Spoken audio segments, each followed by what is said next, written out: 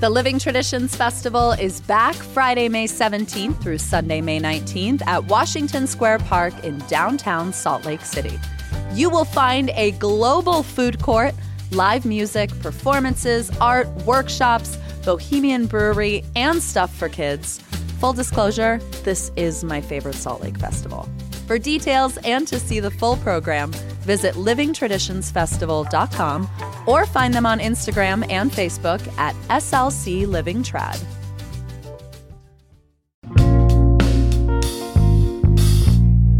Here's what Salt Lake's talking about. This time of year, we are on the road. And from snow to the stress of holiday travel, it can be catastrophic and anger-inducing, which is why lawmakers are looking to define road rage. Now, Utah drivers are often ranked as the worst in the nation, but how much of that is us responding to our environment? It's Monday, December 11th. I'm Ali Vallarta, and this is CityCast Salt Lake.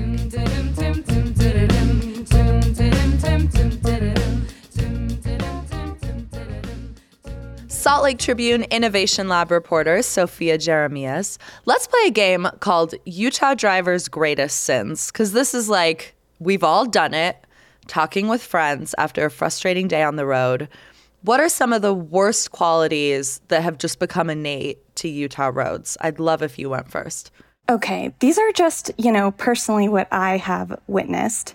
The ones that have bothered me the most, first off, is running a red light. I've never seen anyone run red lights like they do here in Utah. I saw one this morning. It's crazy. I mean, all day long, I see it pretty much every time I walk out of my apartment. Another one, and this one probably isn't as specific to Utah, but rolling through stop signs, rolling through red lights are pretty scary. Texting or looking at your phone while you're driving is another one. What about you, Ali? What are your biggest gripes? I think not using your blinker is a big one. I also think we have a lot of one-way streets here. And I think, look, it's kind of a rite of passage to just even think about turning the wrong way down a one-way street in Salt Lake City. We've all been there. But I have very often seen a car starting to turn onto a one-way and been like, don't do it, buddy. Don't do it. Please realize, what else is bad? The rolling stop is really bad. Some of our neighborhoods where stop signs are prolific or four-way stops are prolific, or the avenues to me is such an interesting example because it does feel like every intersection in the avenues has a different instruction. It's this is a two-way, this is a four-way, this is no stop signs, we're just free balling here.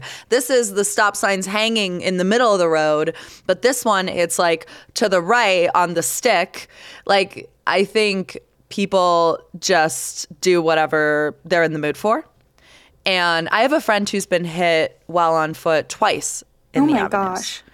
Right? That's awful. And it's funny you bring up the avenues because I think of that as one of the safer neighborhoods to walk in. Mm. And even there, it's you got to be careful. I almost think it's misleading because people get frustrated by the number of stops. And so they want to be quick. They want to just do the tap. I was always taught as a kid, I don't know if you were also taught this, but when you get to the stop sign, you should go S-T-O-P and then go. I like that. But it feels like people get to the stop sign, they're like, S, send it. Yes, S is for send it in Utah. S is for send. Yep, 100%. And then I also just think the raginess, the yelling, the honking, the tailing. On some of, I would say State Street and 7th are probably our mini highways in the middle of the city. They're where people get the most frustrated. I think you see a lot of rage there, a lot of tailing. Definitely. And I mostly walk, but whenever I do drive on 700, I'm filled with empathy for the people driving on that road because it's so frustrating to hit stoplight after stoplight after stoplight. I totally get the impulse to tail and try to make the next one so you're not stuck sitting for a couple minutes. Right. And these behaviors are more than just quirks. They have led to pedestrian deaths. And I think a lot of us have accepted this narrative that Utah has the worst drivers. We've seen a lot of headlines recently about road rage in particular leading to crashes. And you recently wrote a piece about how state lawmakers are attempting to define road rage. Why is it so hard to define in the first place? I think it's tough because we have a lot of different laws in place already. And my understanding from watching lawmakers kind of go back and forth on this is it's not legal already to harass or kill someone with your vehicle. But what Utah lawmakers want to do is kind of better define it so that they can better track it and kind of get their arms around the problem. There's a couple different approaches that they've been considering taking. Like one is creating a special penalty for road rage. Another is to just make it an enhanced penalty on existing laws. I think the enhanced penalty is the way that they're going, as of the last meeting, but that might make it still more difficult to track these things. What the, Utah Highway Patrol is doing right now is tracking numbers of aggressive drivers. So in 2017, there were 10 fatal crashes due to aggressive driving in Utah. In 2022, the number more than doubled to 24. So this is a growing issue. Another number from the Utah Highway Patrol that really freaked me out was that last year there were 33 drivers that brandished a weapon on Utah roads. Whoa. Which is pretty terrifying. You mentioned that, we joke that Utah drivers are the worst drivers. I don't think that's true. I kind of started looking around, and it looks like this is a national issue. The Washington Post reported that road rage is up all over the country.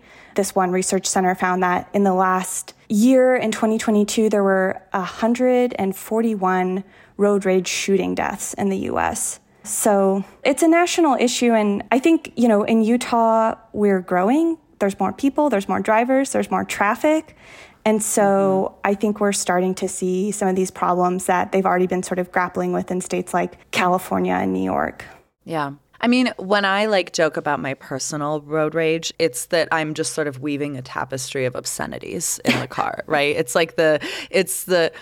But how do we currently, what is the difference? In order to be true road rage, does it have to be something you could spot from outside of someone's vehicle, that they're swerving a lot or tailing or yelling out the window? What does it look like? So it's definitely not just cursing. And Utah lawmakers were really clear that they're as unpleasant as it is to have someone scream F you at you, that's not what they're worried about. It is someone aggressively tailing you, I think, or trying to run you off the road, or in some cases, pulling a gun, which is beyond the pale, really. Yeah. So I think it's really those more extreme cases.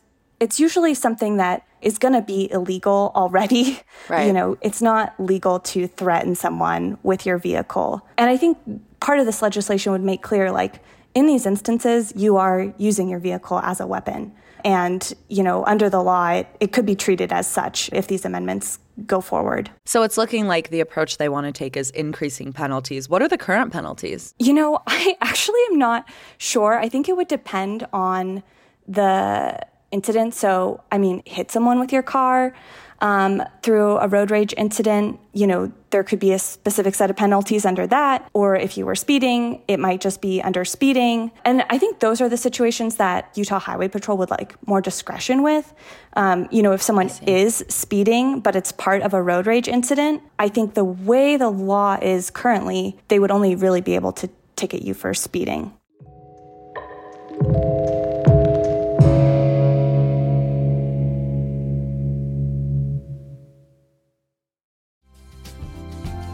Whenever posture comes up in conversation, we all do that thing where we immediately sit upright and pull our shoulders back.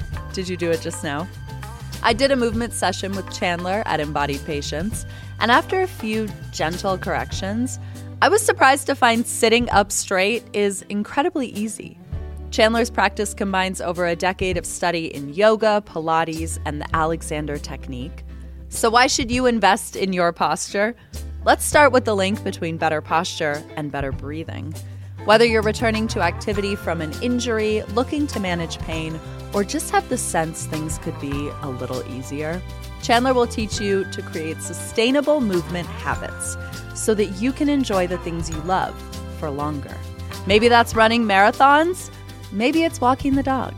Visit embodiedpatience.com to book a session with Chandler and give yourself the gift of your own attention. Spring is when leases expire, and if you're looking for a new or better apartment situation, here's the scoop at ICO Fort Union. Fort Union is ICO's newest build in Cottonwood Heights off 1300 East and 6720 South. And as they say in real estate, location, location, location. ICO Fort Union puts you 10 minutes from the mouth of Big Cottonwood Canyon and central to all the Fort Union shops and restaurants. But the complex is located on a dead-end street, so you get peace. ICO Fort Union offers studio 1, 2, and 3-bedroom apartment homes, plus these very cool 3-bedroom work-live apartments. So if you're starting something new, you can live above your business space. Amenities include a pet spa, a spin loft, a bike hub, and EV charging stations. And they are signing leases right now. So visit liveatfortunion.com for a tour. I mean, what are they hoping to accomplish by defining road rage then? Because is this mostly a messaging kind of campaign?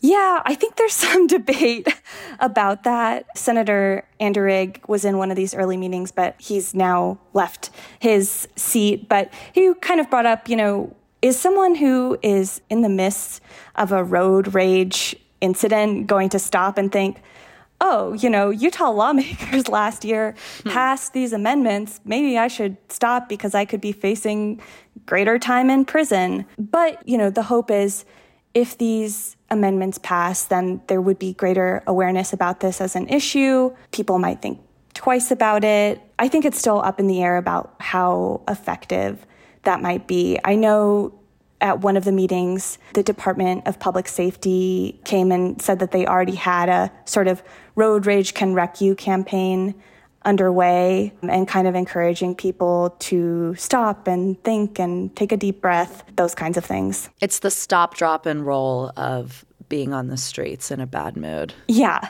Well, I mean, even off our highways on Salt Lake City streets, we've seen many instances of unsafe driving. You are a pedestrian who's always, I feel like, either on a bike or walking. Did you get rid of your car? Is that right? I did, yeah. My partner has a car, and so if I'm in a pinch, I can borrow his, but I'm mostly biking, walking, or, as I have been saying this winter, I'm a bus girl, so.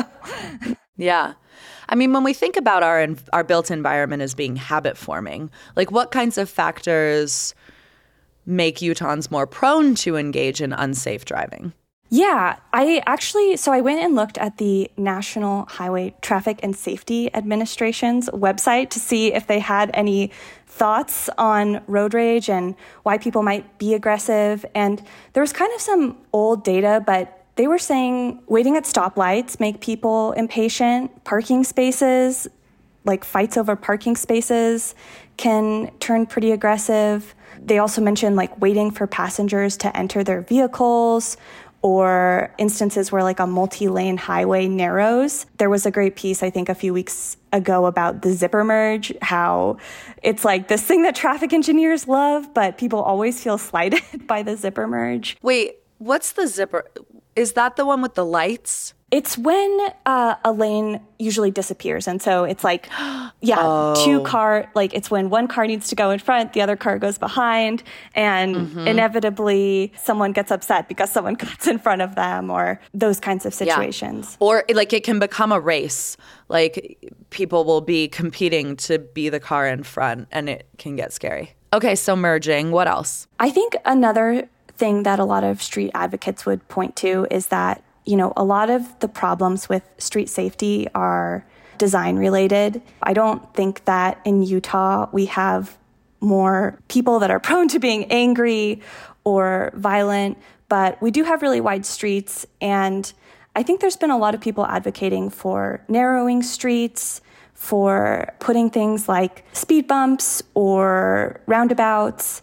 all of these kind of traffic calming measures that do just naturally bring people's speeds down. I think those are all good potential solutions because I don't think a lot of people get into their car and think, I'm going to speed and, recklessly drive today. But they tend to just drive in whatever way feels like most natural, the way they drive without thinking, I guess. I mean, in spring of last year, the Salt Lake City Council approved the lowering of speed limits on most Salt Lake City streets to 20 miles per hour. I honestly feel like as a driver, I haven't even noticed it. Like, I haven't thought about it. And perhaps that's a good thing. Like, it just feels like maybe we've all just kind of collectively slowed down. Or maybe we haven't. Yeah, I mean, my guess would be that we haven't. Right. I think people get really used to driving at high speeds. And I think dealing with traffic, in addition to that, that's like preventing people from driving as quickly as they want to. We talked about 700 East, which is a road that I walk on a lot, but then I notice as soon as I get in a car, I'm like, this is so frustrating. Like, I want to go faster. So I think these situations where people really have to navigate and there does need to be some, I guess, letting in or, being more aware of the people around you, those situations can be really frustrating and I think make people feel upset. I mean, something I notice a lot, and I have done this in the past and I try and catch myself, is when a pedestrian is walking at like a crosswalk and someone is in the left turn lane. And there's this like, it almost feels like a cat and mouse where the pedestrian is trying to get across the street and the car is inching closer and closer to the individual so as to be prepared to complete the turn as soon as they're out of their line of sight. You know what I mean? Yes. Yeah. Like it's like this, and like if you compare a car to an individual, like it's just this huge machine. And it's like the impatience to just stay in your lane and wait for someone to get across the street before completing your turn. The need to like inch through it. It just has to say something about us as a culture. Like, why do we resort to violence? Yeah, that is definitely one of my biggest pet peeves. And I've noticed too, people won't even wait until you're out of the crosswalk to make their turn. And I always think, I'm like, what if I slipped? What if I fell down? Like, you're not giving me any room for error. And yeah, the cat and mouse is a perfect way to describe it. And I've kind of stopped sometimes in the crosswalk and like looked at people and been like, are you going to go or what? Because I don't know what your deal is today. And, I don't want to just trust that you're going to fully stop in time for me to cross in front of your huge vehicle. Yeah, you have a weapon in this situation and I don't. So I'm not getting in the mix with you. Just go. Yeah. And I think when all of your transportation is done by car, maybe you start to feel like it's an extension of you. And I've definitely lived in other cities and other places where, I did have to drive everywhere. And I feel like you're just frustrated, you're in a rush. Whereas like having other options, it kind of makes driving a little more relaxing for me. It's more of like, I'm driving because I'm going to go do something fun or, I'm not, trying to beat traffic to make it to work on time. Yeah, that's an interesting point. Like the idea that drivers see pedestrians as a nuisance and that is dangerous ultimately. Yeah, definitely. And I think too, I also like to ride my bike a lot and I have experienced that a lot, just like people cussing you out or, screaming at you because you're taking up a lane. People definitely get upset sometimes if you are impeding their ability to drive as quickly as possible. Well, the reality is we're looking down the barrel of 3 highway expansions. I-15, Bangerter, and now what they're calling the West Davis Corridor. Do you have any tips for people who, I know this is like not necessarily in your JD, but who need to calm themselves in the car? Because it is an incredibly frustrating place to be, a highway in a vehicle. Yes, I agree. I mean, I think taking a deep breath is always helpful. I find that helpful in all sorts of situations in life. I am not sure what leads people to go from being really angry to, using their vehicle as a weapon. But I think if you are in a situation where you're interacting with a driver like that, the best thing to do is to try and disengage. NHTSA recommended that, if you're in the left lane and someone wants to pass, even if you're going the speed limit, just move over, let them go by. Don't try to yell at them or engage in any way. And if they are continuing to follow you or harass you, you should probably call the police. Salt Lake Tribune Innovation Lab reporter Sophia Jeremias, thank you so much for your time and your reporting. Thank you, Allie.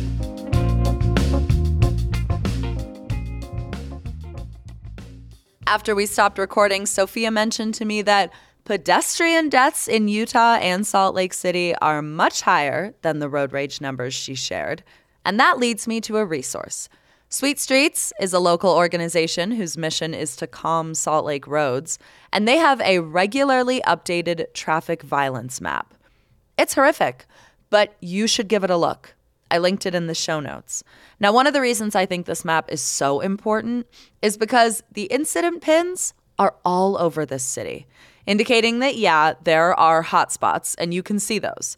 But also, no neighborhood is immune to this. I'm also told, should your ears perk up, that Sweet Streets is taking applications for new board members. Could that be you? They are at sweetstreetsslc.org. That is all for us today here on CityCast Salt Lake. We will be back tomorrow morning with more from around this city. Bye.